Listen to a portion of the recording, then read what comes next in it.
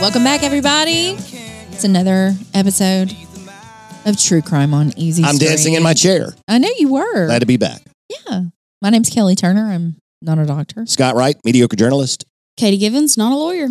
Okay, so we have an update. When we recorded our 100th episode. Yay! I know. And we revisited Judith Ann Neely's Yeah, we got it case. right that time. We did. Recent developments. She is getting a parole hearing in May. Yeah, I don't know the specific day, but it's sometime in May. When we get closer, we can tell you folks if you want to follow it in the news. I don't know that a date has been set exactly, right? I think it's just May is when parole hearings are next on the calendar for the parole board. Okay. I guess, and so it's her turn. And the past 2 hearings, I believe, have been waived. Correct? Yeah. Yes. So may not even get that far. Right. And there was an uproar on social media, and I wanted to be like, go listen to our episode. You won't be freaking out as much. Yeah, it's okay. She's not going to get out of jail, right, guys? Well, yes. just long enough to go back into another jail. In Georgia. Yes. Yeah, they'll be waiting. And the folks that our contacts here at True Crime on Easy Street have assured us that they keep their eyes on that That's date. right. Yes. And they know where she is at all times, and they keep contact with Georgia. So, all right, we're all working together, guys.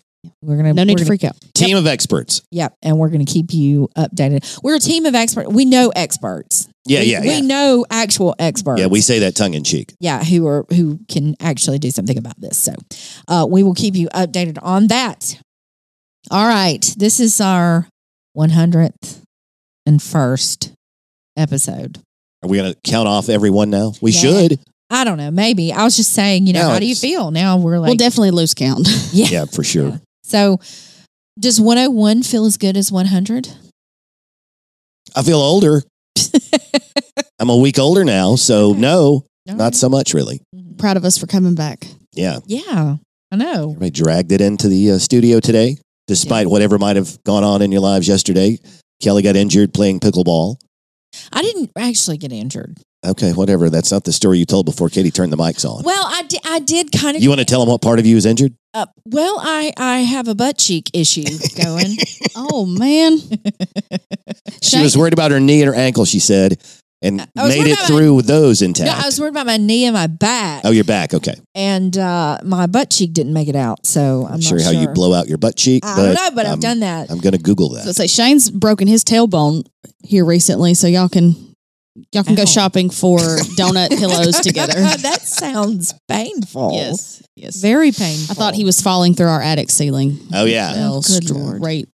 Straight on his tailbone, bless him. Oh, my gosh. Yeah. Well, it's a rough week for butts. So now with that, we've updated everyone. Yeah, moving right along. What have you got for us today, Scott? Well, before we get started, I have a shout out. Okay, Michael Terrell, who is an employee at Model T's, he shares the same office with me, but not the same job. His task is different from mine. Okay. But he listens to the show every week, and he always spins around and says something about the way that we're talking to each other, or gets me to clarify something that he didn't understand maybe. So, he talks to me about the podcast every week, so he's a big fan. Great. And glad to have him on board. Yes, thank you so much. He makes T-shirts is what he does. And speaking of which, we have T-shirts. We have merch if you would like to order one. Yeah. Send an email to truecrimeoneasystreet@gmail.com. And I'm assuming Katie will handle that because I don't know where the T-shirts are. I do have possession of the T-shirts. Okay. Mm-hmm. Wise you are. So I wanted to ask you guys a question before we get started. A friend of mine sent me a picture of him meeting a famous person a few days ago. And it got me thinking, who's the most famous person I have ever met in my life? And I realized that it was the same person that my buddy Glenn sent me a picture of. It's Richard Petty, the NASCAR driver, the legend. He's in his 80s now, but I met him a long time ago on my 12th birthday. I went to a Richard Petty fan club meeting, and I got to talk to him for a minute. So that's the most famous person probably I've ever had a conversation with in my life. How about you guys? Mine is Jared Padalecki, who was on Gilmore Girls and Smallville. I met him in a bar in Nashville on my bachelorette trip. He was there alone, but he had a bodyguard with him, which I didn't realize until I went up and tapped him, and his bodyguard turned around and he was it's fine. Like Jared Padalecki's like 6'5", and Okay. I'm like 5 feet So you didn't tall. wake up in the ER with stitches or anything? No, and I chatted with him for a second. I'm sure I was really annoying because I was, sashed up, bachelorette. And then I begged my friends to walk across and talk to him with me, and they would not. And then when I got a picture with him, my other friend ran across the bar to get in that picture, and I've never forgiven her since. She didn't do anything to deserve that. No, that was your photo. Mhm. Emily, you know who you are. Oh, Called her name out. that's right. It's All right, how about you, Kelly published Turner? now. Okay, so I guess as far as talking with someone and having an actual conversation type, meeting someone, it will be nobody's going to know who this is. Albert Ellis. You're right. I don't know who it is. If you've recently taken a psychology class, you recognize that name. I had a feeling he was going to be. Okay. He's a big deal in the world of psychology. Okay. And he is the father of rational emotive behavioral therapy. I went to one. Oh, yeah, that guy. Yeah, everybody knows that guy. Went to one of his seminars, talked with him. He did autograph a couple of my books. And as far as that, I've seen some pretty famous people from a distance. One person was Mike Ditka. Yeah. And I've been in the room with Mike Ditka before. My husband stopped me from my photo with Mike Ditka. Kevin, you know who you are. We've talked about this many times since He wouldn't let you ask. that. He was totally starstruck. I mean, we walked up the stairs. We were at Ditka's. In Chicago? Yeah. That's where I saw him once, too. We walked up the stairs, and there he is. He's this massive man. You're not ready for how big he is. Yeah. And his hair is perfect. Always perfect. I mean, that stand-up comb back thing that he's had since forever. And the biggest ring ever. He only got one Super Bowl ring, so I'm guessing he's wearing it. He's wearing it. Yeah. Or he was this night. Right. It was huge. And all we had to do was walk over there and talk with him because he was not eating. Our server said, if he's eating, leave him alone. Gotcha. But Kevin was like, no, we're not going to go. We're not going to go bother him. Don't. And then we go over to the bar, and then we sit there arguing about it.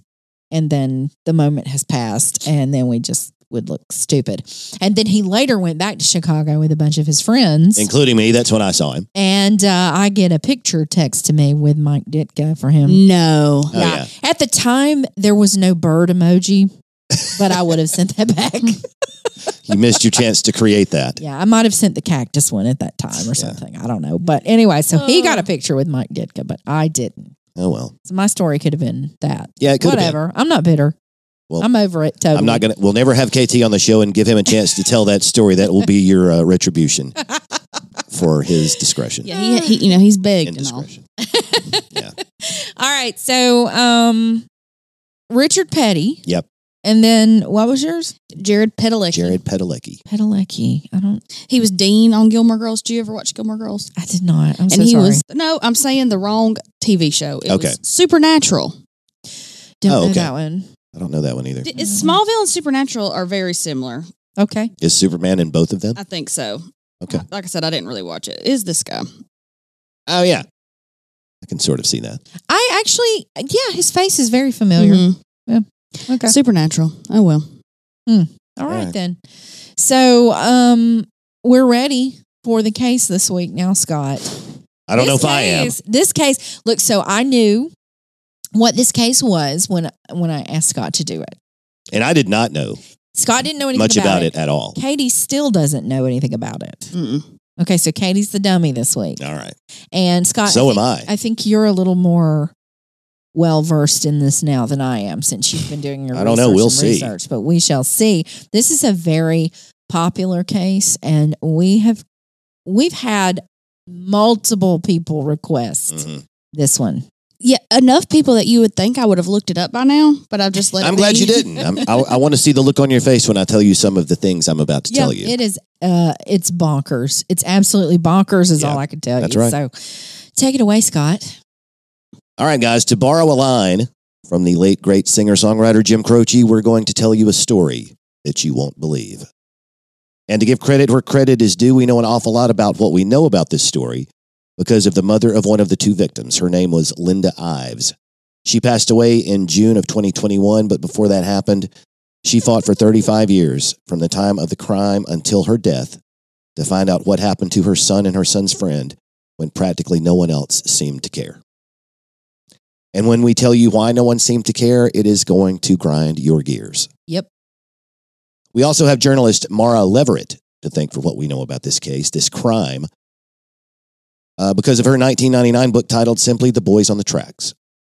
There's a lot of terrific in-depth research in that book, and I've just finished reading it, and I'm reading through it again to get notes and build these stories as we tell this multi-part series. I'm not giving too much away. Do you hate the government? Stick around. And I'm not one of those people who hates the government. For better or worse, I think we live in the best country in the world. It's not perfect, of course, but it's better than just about anywhere else. But just like I was, you are going to be frustrated, infuriated by what did not happen over the course of the multiple investigations into what happened to these two boys. This is one of the most high-profile unsolved homicide cases in Arkansas history. The investigations, and there were at least 9 of them over the years.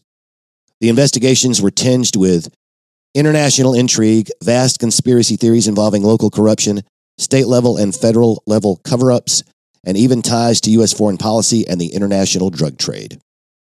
Depending on who you ask and who you believe, some of those cover-ups, if they ever even existed to begin with, really, went as far up the political ladder as the White House. This story is so crazy that it's going to take us 3 episodes to tell it all and try to explain it. Episode 1 begins right now.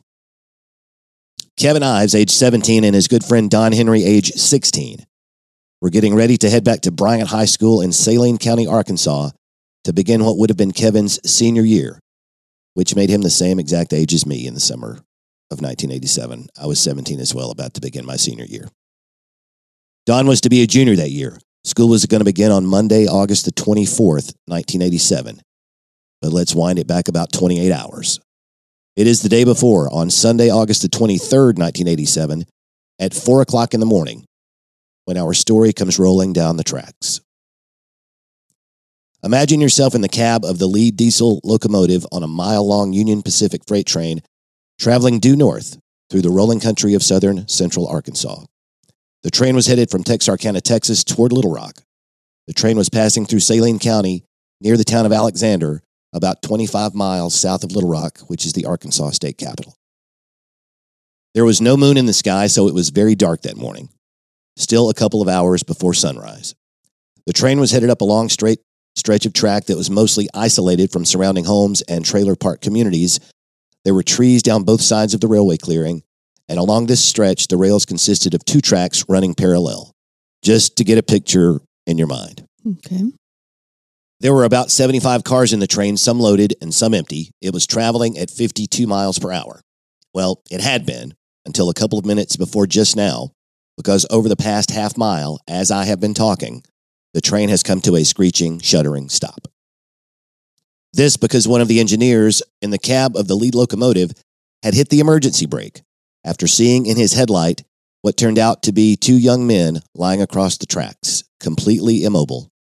Despite the vibrating rails beneath their legs, the showers of sparks and the screeching steel from the full-on application of the emergency brake, and the 100-decibel blast of the engine's diesel horn, which brakeman Danny DeLamar never laid off of until after all the motion had ceased, those 2 boys never moved. Never moved. Lead conductor Jerry Tomlin grabbed the radio and screamed to his dispatcher, "We've got death on the rails." Oh, God. DeLamar, from his left side front seat, had been the first to see something on the tracks ahead. The train had been approaching a small bridge over Crooked Creek when, about 15 cars out in front, in his headlight, DeLamar saw what looked like what he called a dark spot on the tracks. DeLamar shouted out, and his fellow engineer Stephen Schroyer, in the right side front seat, focused his attention on the same spot. Conductor Tomlin jumped to the windshield and looked at the section of railway illuminated by the headlight, and he saw it too. All 3 men knew from experience, and they were all extremely experienced railwaymen, that any sort of brush or debris on the track would initially appear dark in contrast to the otherwise unending monotony of the metal rails slowly converging towards the horizon. As their eyes adjusted, all 3 men quickly realized they weren't seeing brush or debris. DeLamar shouted, "Oh my God," and hit the brakes. By now, the lead engine was less than 100 feet from what by now was clearly, quote, two young men lying between the rails just north of the small bridge over Crooked Creek. I'm guessing a train is not stopping within 100 feet. Their stomachs dropped, they all said later, because there was no time to stop. Mhm. No, they just watched this happen. That's got to be a nightmare. I mean, Yeah. they, And I mean, they're they doing probably everything they still have that nightmare. Nothing they could do. No, there's nothing they could do. There was absolutely no movement from either of the boys on the tracks. Both were lying perpendicular to the rails, their heads against the west rail on the left as the train approached, their legs over the east side rail on the right. They were lying right next to each other with their arms at their sides. The boys seemed to be partially covered by some sort of pale green tarp, perhaps like a boat cover. Also, there was a rifle lying parallel to the boys, right beside them on the gravel between the rails. The boys' heads were facing straight up. DeLamar said later that it looked like they were soldiers at attention. Despite the deafening roar of death approaching, neither boy jerked, twitched, opened an eye, or moved a muscle. From the time DeLamar hit the brake and the blasting of the horn began until the shuddering, jerking, mile-long line of cars began to pass over the boys, only about 5 seconds had elapsed. But Schroyer said later that it seemed like an eternity. Oh, yeah. I bet. You can't stop a train that fast, he said, and it was a helpless feeling. Imagine looking into the beam of your headlight and seeing this on an otherwise blinding black night. One of the boys was wearing a blue shirt, the other was shirtless. They were both partially covered from the tarp, like I mentioned. All three railway men were very specific about the tarp partially covering the boys. And there had been a blinding flash when the bright beam from the locomotive's headlight struck the barrel of the rifle laying beside the boys. So they all saw the rifle. They all saw the tarp.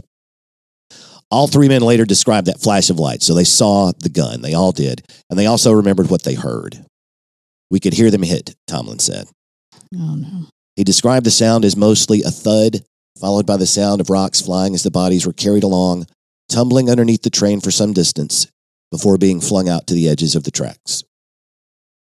One of the engineers stayed with the radio, while the two others grabbed flashlights and began walking back towards the direction they had just come from, both fully aware of what they were going to find. About 35 cars back, they spotted in their flashlight beams a trio of dismembered toes. Oh, gosh. Over the course of the next hour, the largest body part they found was the chest and head of the second boy, the boy without a shirt. That was 16-year-old Don Henry. In the first few minutes before the police arrived, the two men noticed something strange about the blood from the bodies. First of all, there wasn't very much of it anywhere to be seen. Secondly, the blood they did see at the scene was not the bright red color of blood that had been freshly pumping just minutes before. Mm-hmm. It was more of a purplish color, they recalled later, as if it had been starved of oxygen. Since that area of the county was unincorporated, the Saline County Sheriff's Department was in charge of the investigation, and on-duty deputies soon arrived on the scene. But they may as well not have, because it was then that the disgusting, disturbing tale of the boys on the tracks really began. First of all, Saline County Sheriff Jim Steed's deputies had immediately begun insisting that the tarp the train crew reported seeing lying across the boys was nothing more than an optical illusion. The train crew could not understand why their unanimous statements about such a seemingly neutral piece of information was being met with total disbelief. Yeah, that's weird right Seems off the bat. weird, right? Mm-hmm. Before long, though, there would be plenty of disbelief to go around, as it quickly became abundantly clear to the train crew that the incident was being treated as a freak accident, nothing more. Out there that night, Tomlin said later, I kind of smelled a rat. He always maintained that something was not right about those boys' bodies. Yeah, I mean, this isn't fried green tomatoes. Well, Right. there's already a lot that is not adding up just by what you've told us. Yeah. Yeah. And we're an hour after the accident. Yeah. And this is a story that lasted till just now and is still ongoing. I don't like it. Also impeding any future efforts at a thorough investigation was the fact that the deputy in charge of measuring distances and drawing sketches of the scene had used the corner of one of the train cars as his initial reference point. So when the train moved on down the tracks a few hours later, his reference point was lost forever. What? It was item number 1 on a list of apparent mistakes that ended up being every single bit as long as that mile-long train. The deputies waved off the protests of the railwaymen who insisted that something must have happened to the boys before they ended up lying across the tracks. One boy not moving was strange enough, but both of the young men lying completely still as a freight train approached seemed a broach of common sense, at least to the railway crew.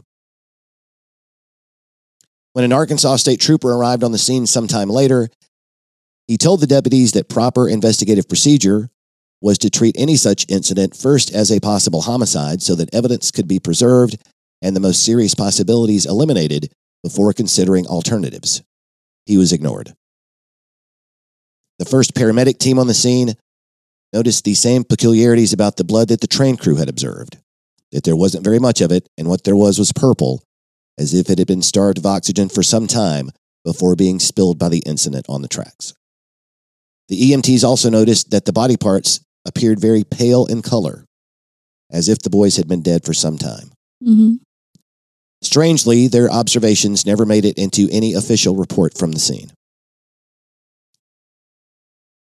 Stumbling along, the Saline County deputies chose to treat the scene as nothing more than a traffic fatality. To that end, the tarp never made it back to the sheriff's office, nor did the rifle that the train crew had seen on the gravel between the rails beside the boys. Sheriff Jim Steed didn't even bother coming to the scene. It was a slipshod investigation at best. Case in point, after the details of the incident involving the two boys made the television news and the area newspapers, relatives and curiosity seekers, of course, flocked to the tracks. And there, one of them discovered a severed foot lying in the gravel. It had been left behind by the deputies as the body parts were collected. I mean, they couldn't even count the feet. Conductor Tomlin said that it seemed to him from the beginning that the deputies really just wanted to hurry up and get the place cleaned up so they could get back to the donut shop. He said they were not interested in looking for clues. That was obvious. Oh, it's probably like beating your head against a wall trying to make someone listen to you that doesn't seem interested. Yeah. And sure enough, on Tuesday, after the incident on Sunday morning on the tracks, the Saline County Chief Deputy was quoted in the local newspaper as saying that the only thing his department had ruled out was foul play. What an odd statement to make. Yeah. It was a choice made by the local law enforcement agency responsible for finding out what had happened to 17-year-old Kevin Ives and 16-year-old Don Henry that would not sit well with any of the family members of the two boys, Kevin's mother, Linda, in particular. Mm-hmm. We will be right back after a word from our sponsor. Today's episode is brought to you in part by A&W Outdoor Services, located right here in Cherokee County, Alabama. It's almost time to tidy up the deck, clean the gutters, and spruce up the yard and landscaping around your home, lake house, or creekside cabin. And who better to do that for you than the professional crew at A&W Outdoor Services? Call 256-706-7964 and let Alan and his crew do all the hard work for you so you can spend your time this summer enjoying your piece of Cherokee County in clean, carefree comfort. Call Alan today for a free estimate or to get on the A&W spring schedule before it's full. That's A&W Outdoor Services at 256-706-7964. It's time to plan your best vacation ever right here in Cherokee County, Alabama. Many outdoor adventures await. Wet a hook in beautiful Weiss Lake, swing away at Cherokee Pines Golf Club, climb to the best view around at Cherokee Rock Village, hike the Little River Canyon National Preserve, take a days-long splash at Pirates Bay Water Park, and much, much more. The Cherokee County Chamber of Commerce and Tourism has a full list of recommended lodging facilities, RV sites, and campgrounds, and they're all set up to suit your vacation needs, whatever they may be. So come see us from wherever you are. And if you already live right here in lovely Cherokee County, plan your summer 2023 staycation with the Chamber by visiting cherokee-chamber.org. If you want to keep current on all the happenings in and around Cherokee County, a subscription to the Post-Herald is a great way to do that. The Post-Herald is a one-stop shop for local, state, national, and world news and sports. The Post-Herald also contains crossword and Sudoku puzzles, syndicated opinion and advice columns, and free classified ads. Depending on your zip code, you can get a full year of the Post-Herald delivered to your door for as little as $20 annually during our springtime subscription drive. That's cheap. So call 256-927-4476 today and subscribe to the Cherokee Post-Herald. That's 256-927-4476. Thank you for being a sponsor. And thank you to our sponsors. Scott, take us away. So the first that Linda Ives heard of her son's fate was when Don Henry's father, Curtis, called her later that Sunday, and in a near hysterical voice cried out to her, "Get over here quick. They've been shot and tied to the railroad tracks and run over by a train." Oh. Yeah. What a phone call. The next 24 hours went by in a blur of unanswered questions for the parents of the two boys, perhaps most poignantly for Kevin's father, Larry Ives, himself a train engineer at Union Pacific. He wondered how his son could wind up dead on the tracks. Because just as a fireman would warn his children not to play with matches, Larry had always taught his son to watch out for trains. Yeah. Kevin, his father, knew not to play around on the tracks. Well, and trains don't sneak up on you. Yeah. It's not something that if you can't hear it or see it, you can feel it. Yes, Right, you right. don't turn You realize the train is coming before the train is there. Yeah. You can hear it. You, like you said, you can feel it. And if they're, he's pulling that horn the whole time. 100 decibels. Yeah. Almost as loud as a jet engine at takeoff. And they don't move. Right. Yeah. Not a twitch. Yeah. Because even if you're wanting to be laying there, involuntarily you'll probably jerk at that noise. Yeah. Yes. Among the unanswered questions for Curtis Henry was why his son Don would lie his rifle down on the gravel between the tracks. Curtis knew that Don had worshipped his guns, took meticulous care of them. He wouldn't lie them down on the grass, much less on the gravel. So that was a red flag for Curtis Henry right away. It all began to sink in on Monday afternoon when a Saline County deputy called Linda and casually inquired about which local funeral home she wanted Kevin's body sent to. On the day of the funerals, the boys were mourned by their relatives and classmates, but there were still so many unanswered questions. Already, it was beginning to look like whatever had happened on those tracks that night was going to take a long story to tell. But even the 30-second version of the story was so horrible and odd that the boys on the tracks had gotten the attention of the entire state. TV news fans from stations across Arkansas converged on Saline County.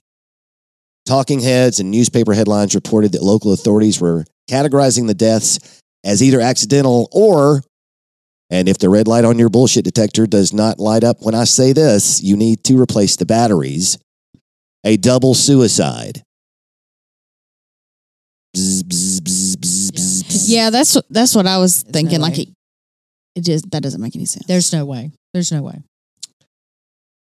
Those were the kinds of rumors that were going around Yeah. in the days after. Somebody said the sheriff's department's going to say it was a double suicide. They couldn't get any answers. Yeah. So someone is wanting other people to believe, or someone might entertain to try to believe. I don't think anybody believes this, Yeah. but I think they are wanting people to believe that two young boys purposefully laid on those tracks, and neither boy moved anything. Right. While the train approached, while it came to a screeching halt, while the horn was honking, or the train whistle's blowing. That is a 100 decibel diesel horn. Yeah. And neither boy moved. And they want people to buy that. That's right. And there's blood is not everywhere. And it's not even the right color. Mm-hmm.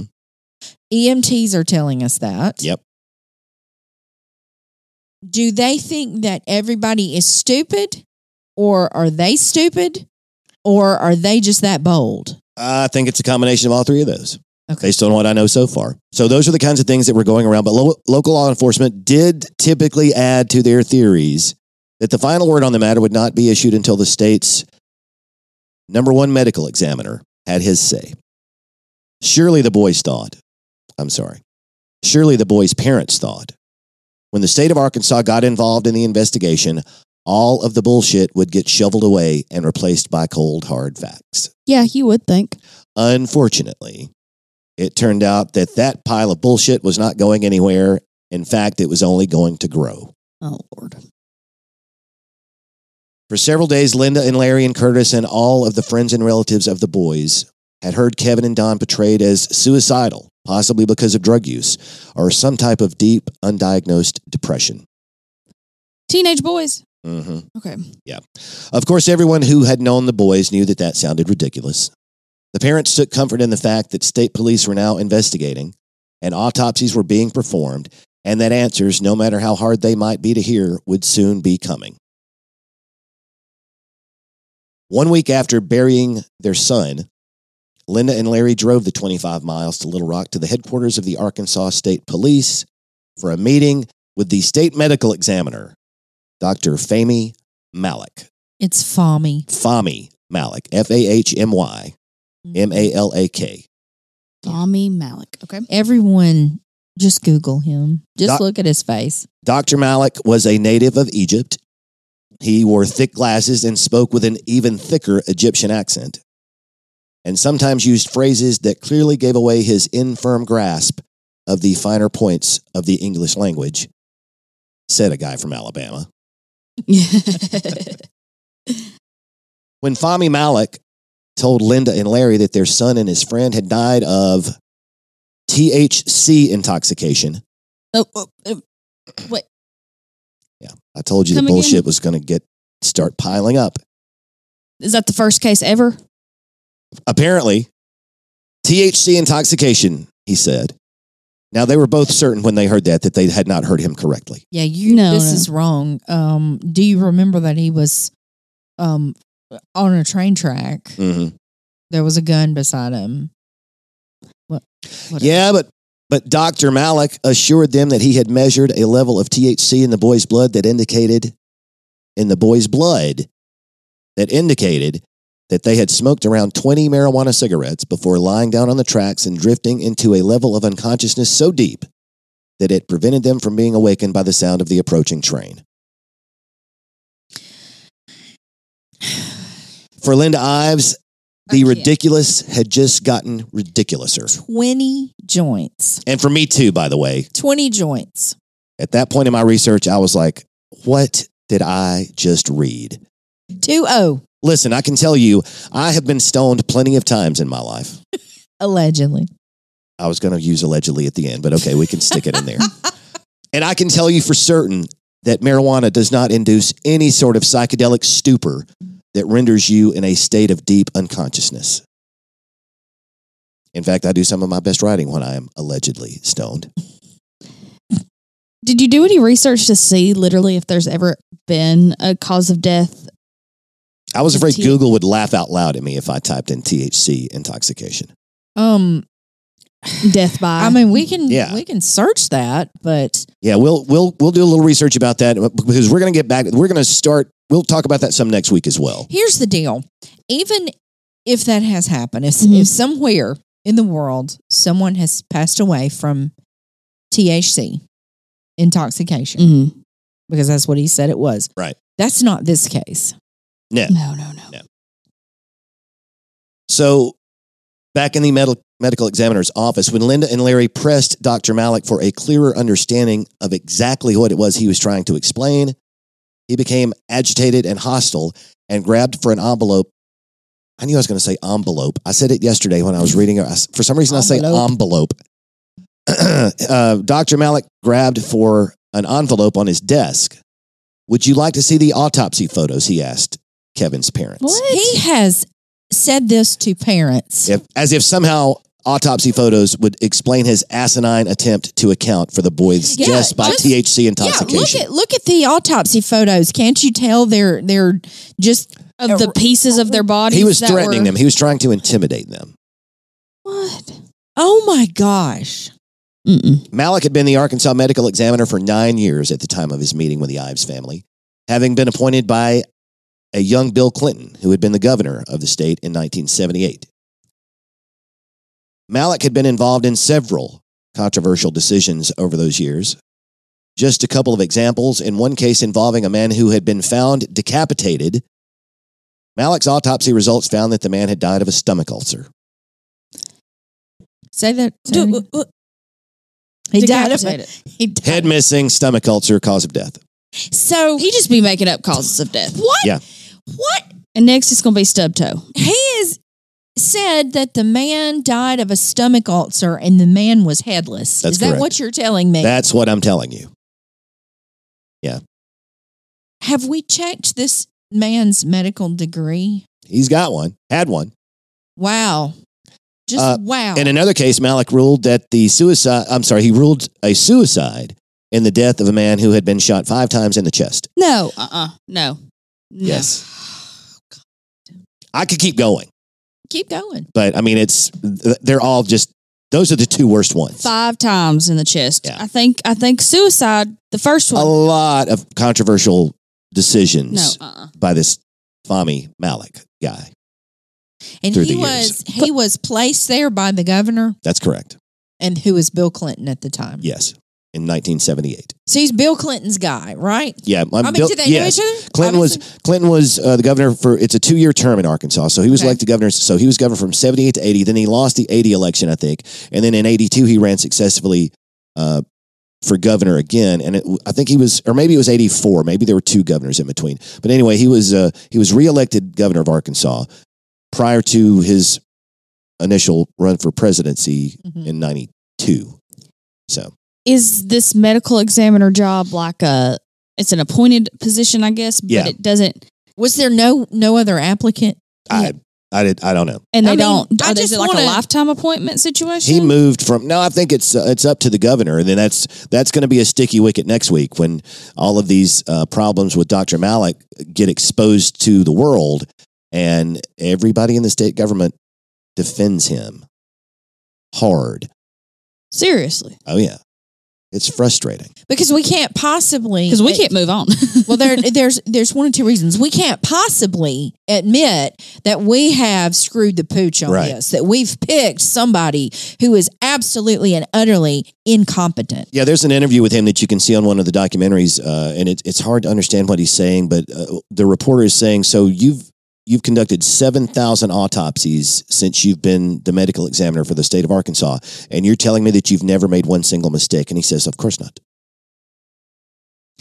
I can't with this level of arrogance and stupidity at the same time. So arrogance and stupidity is a dangerous combination. So we can't admit that we've put the wrong guy in, or we've put the exactly right guy in because we're hiding something. Could be. Now, as far as the Saline County Chief Deputy goes, the one who's already said they've ruled out foul play, he said, sounds good to us. We believe the medical examiner. Case closed. Idiots. Linda Ives, on the other hand, still had plenty of questions. Mm-hmm. She tried to talk to the paramedics who had been at the scene, but they told her the Saline County deputies had warned them not to say anything about what they had seen that night. Warned them? The local hospital refused to hand over any records they had about the recovery of the boys' bodies. And as far as Sheriff Jim Steed and his chief deputy were concerned, there was no missing green tarp or missing rifle. The entire case was closed. When the families reached out for a second opinion about the blood test results that had showed such high levels of THC, it was eventually determined that Dr. Malik had not tested either of the boys' blood. As his autopsy report claimed, he had only tested Kevin's urine and had done that incorrectly. What? When Linda and Larry called the state crime lab for samples of the boys' remains for private testing, Dr. Malik refused to do so unless they obtained a court order. When Linda presented him with one, Malik still refused. How?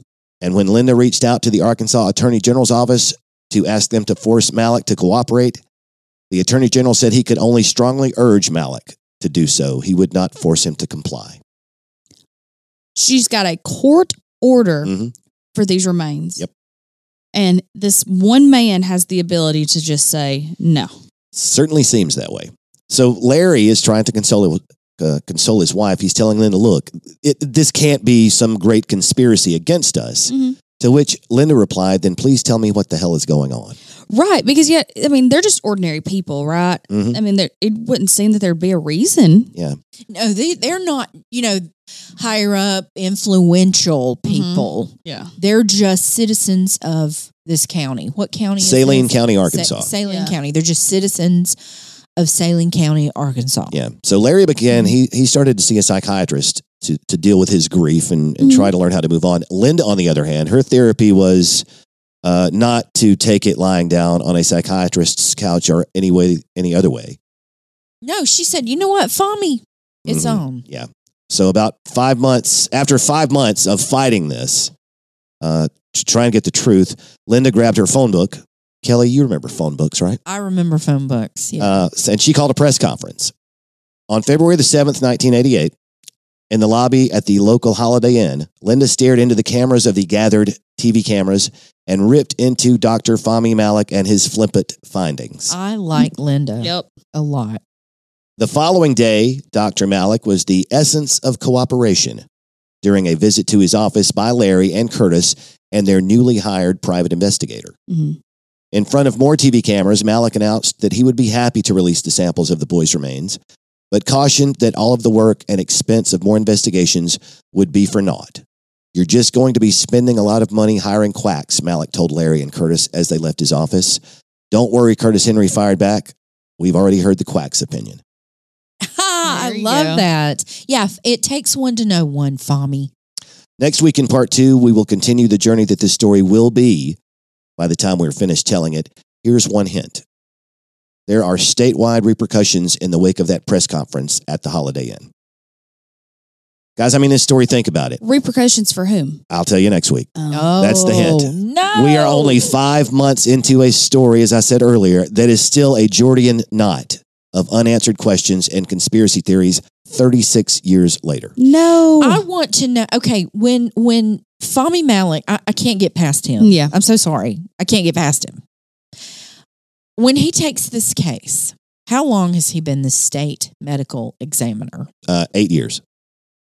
8 years of this. 9 years. 9 years. 8 or 9, somewhere in there.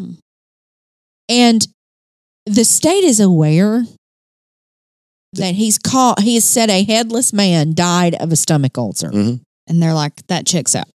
And they're like, yay. Okay, good. Exactly. Thanks, Dr. Malak. So that. Guys, I'm going to tell you right now, we're down the rabbit hole again.